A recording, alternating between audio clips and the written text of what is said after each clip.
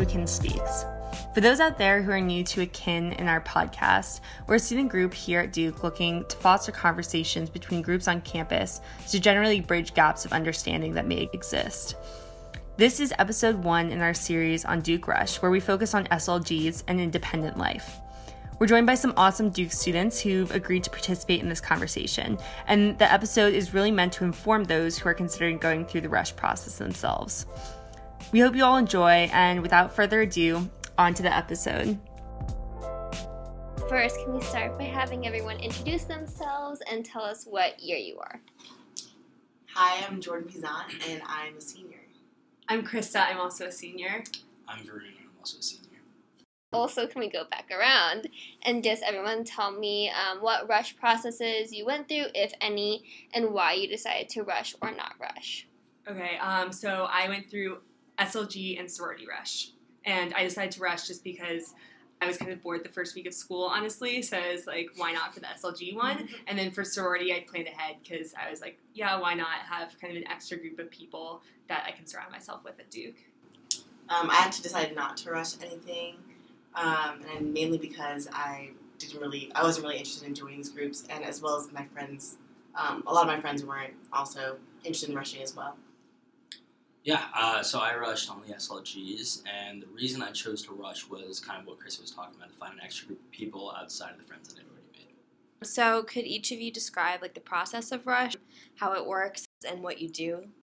Okay, so I guess we're speaking for SLG. Yes, rush here. for Okay. SLGs. Varun and I will, I suppose, kind of piggyback off each other here. I feel like SLG rush, at least from my perspective, was pretty casual. That's part of what really drew me to it, because I actually generally enjoyed going to the sort of events and speaking to the people, which I felt like was a good sign. There are 2 open houses, I believe, and you kind of go and party hop from group to group, just engage in conversation, either one-on-one or with a big group of freshmen and one SLG member who's speaking with you, and you just kind of feel out which ones you like best. I don't know, was that your sort of experience for it? Yeah, definitely. So I initially didn't really have one in mind that I really wanted to join. I know some kids come in and they're like, oh, I really want this one, which I don't think is a great idea.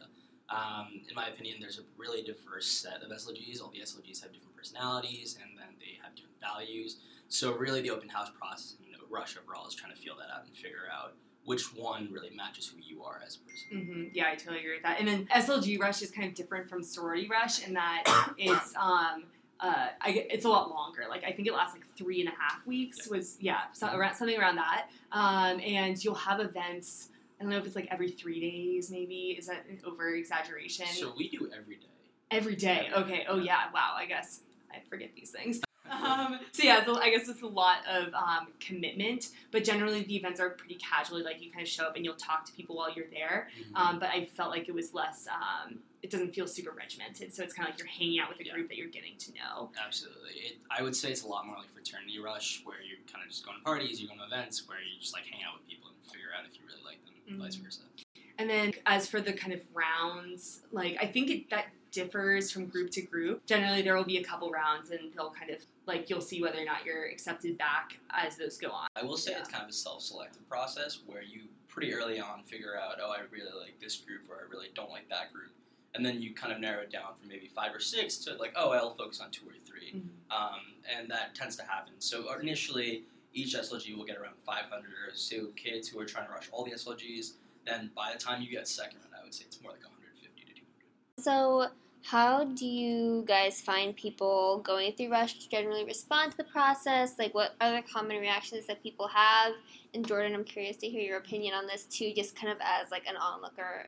Is this just with SLG or with SLG and sororities? I guess just any type of rush, yeah. I just noticed being an outsider looking in, I know a lot of people had a great experiences with it, but a lot of people didn't, and just kind of being able to see all the tiers, going through rush week, especially with sororities. Mm-hmm. And I feel like it broke a lot of people down, and a lot of people were disappointed. So that was something that I was glad that I wasn't engaging in, but it was really hard, especially because everyone around me was, and seeing them be so upset. And that was just one thing I really noticed, the mood had really changed within my dorm, especially because most girls have rush, sorority, or SLG. And the kind of dynamics and friend groups had changed going in from first semester to second semester, which is a big thing I had noticed.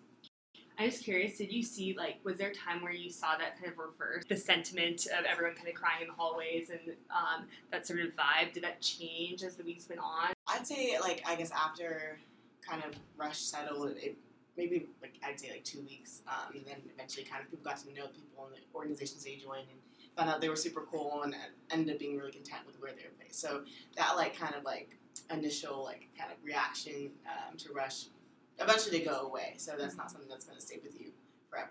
And I can't speak for everybody, but that's just the overall sentiment I noticed. Yeah, I feel like I kind of noticed the exact same sort of thing. I guess with SLG stuff in particular, it was kind of funny because, like, basically the full group that I rushed with, we all ended up in that SLG. So it didn't, like, there were less broken hearts in that kind of particular scenario, though I observed a lot of this kind of tears in the hallway from the sorority rush process, which was really hard just for everyone. So yeah, I don't know. For me, they felt different in that way, but I also just was in a little bubble of my friends who were all rushing the same SLG and got lucky. So I don't know what your experience was, Varun. Yeah, so I think there's two main things. First, looking at, how the friend groups from first semester kind of break down after the second semester in Rush, and then also looking at the Rush process itself. So from my experience, my friend group freshman year went pretty much 90% went to frats and then 10% went to SLGs. And I wouldn't say we would just stop being friends, but kind of what Jordan was saying earlier, that you kind of shift into that new group that you're in, and so you meet new people and you hang out with them more, so the bonds kind of get a little weaker, but I think that's natural. It's not really something that's avoidable. And then in terms of kind of the Rush process itself, I know one of the really big complaints about Rush is kind of you don't get a full sense of the rushie as a person, so when you're going through the process, you only have 5 or 6 times each party or each event you go to that you can have a good conversation with somebody, and it's really hard to be this is me as a human being entirely, as opposed to here's this one facet of myself.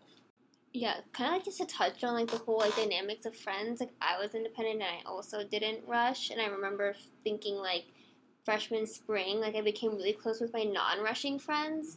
But then by sophomore year again, it had really evened out again between me hanging out with my non-SLG friends and my SLG friends and that kind of thing. Yeah, I was actually going to comment kind of a similar thing. So I guess now that you've all been through the rush process or not been through the rush process, and you've kind of gotten to settle into your friend groups at Duke, what significance do you think that your decision to rush or not rush has had on your Duke experience? Okay, I can start. Yeah, so let's see. I mean, I think that I would have had a great Duke experience regardless, but for me it really helped define my second semester freshman year, and it was really important, especially in this sophomore year, just because there were so many new people that I kind of got to engage with within my SLG that were all just kind of special, cool people, so I was glad that I had the opportunity to meet them in that way. I also did live with my SLG, so I think that was part of where those strong bonds came from, because not only was I going to events with them, I also kind of spent a lot of time either having a roommate in my SLG or just generally being surrounded by those members. So, that was really important, especially in the early days of my Duke career. Now, I think as a senior, things are kind of I spend time with all sorts of different friends, no matter kind of what group they're from, just because I've gathered so many, amazing different people throughout the years. So I think it's kind of mellowed out in terms of how much time I spend with my SLG alone. But yeah, I was glad that I rushed. For me, I feel it hasn't made that much of a difference just because the majority of my friends aren't in SLGs or sororities, so I feel had I joined, a group, I would still be friends with those people, and, it wouldn't be, I wouldn't have enough time with them because, they're doing something with their group. So, in terms of that, I feel it wouldn't have made that much of a difference other than meeting new people in an organization I had joined. But it hasn't really inhibited me in terms of making friends. Some of my closest friends are actually in sororities and SLGs, so... and again, that's something I would still have that relationship because we're not in the same organization yet. We're still really close friends. So just in terms of the people I met, yeah, I think I probably could have met more people while being here, but it wouldn't have changed my friendships or my friend dynamics. I would say that kind of going off what Chris has said about you get really tight with your SLG earlier on and then later you kind of mellow out. What I was told very early on was that sophomore year you get really intense with your SLG. Junior year, a lot of people go abroad, so you meet a lot of new people. And then when you come back from abroad and then into senior year, you have your SLG friends, but then you also have a lot of different friends as well. So that's kind of transitioning out of, only having this core group of 100 or so people that and kind of expanding out and being more diverse. I would say that that's pretty much been my experience, which has been really enjoyable. I would think that my Duke experience would probably be very different. Maybe not bad, there's no way of knowing, but I've really enjoyed being in SLG so far, as I have only a semester left. But so my really close friends are in SLGs, and my SLG as well as other SLGs, and then also independent and in fraternities as well. So I'd say it worked out pretty well. Awesome. So do you guys have any parting words for those who might be nervous or not know what to think going into the spring semester and kind of about the whole process overall? I know some people kind of have this fear that, like, if they don't join an organization, they're not going to have a great Duke experience, or they're not going to be able to go to a party or, like, make friends. And, like, I just want people to know, like, it's okay. Like, if you don't rush or join an organization, like, I still have had an incredible experience. I have friends in sororities, SLGs, who are in independence. So, again, I just want to reiterate, it's not inhibiting you making friends, it's not inhibiting you having a social life, and you can still have a great experience, even if you're not interested in joining organizations.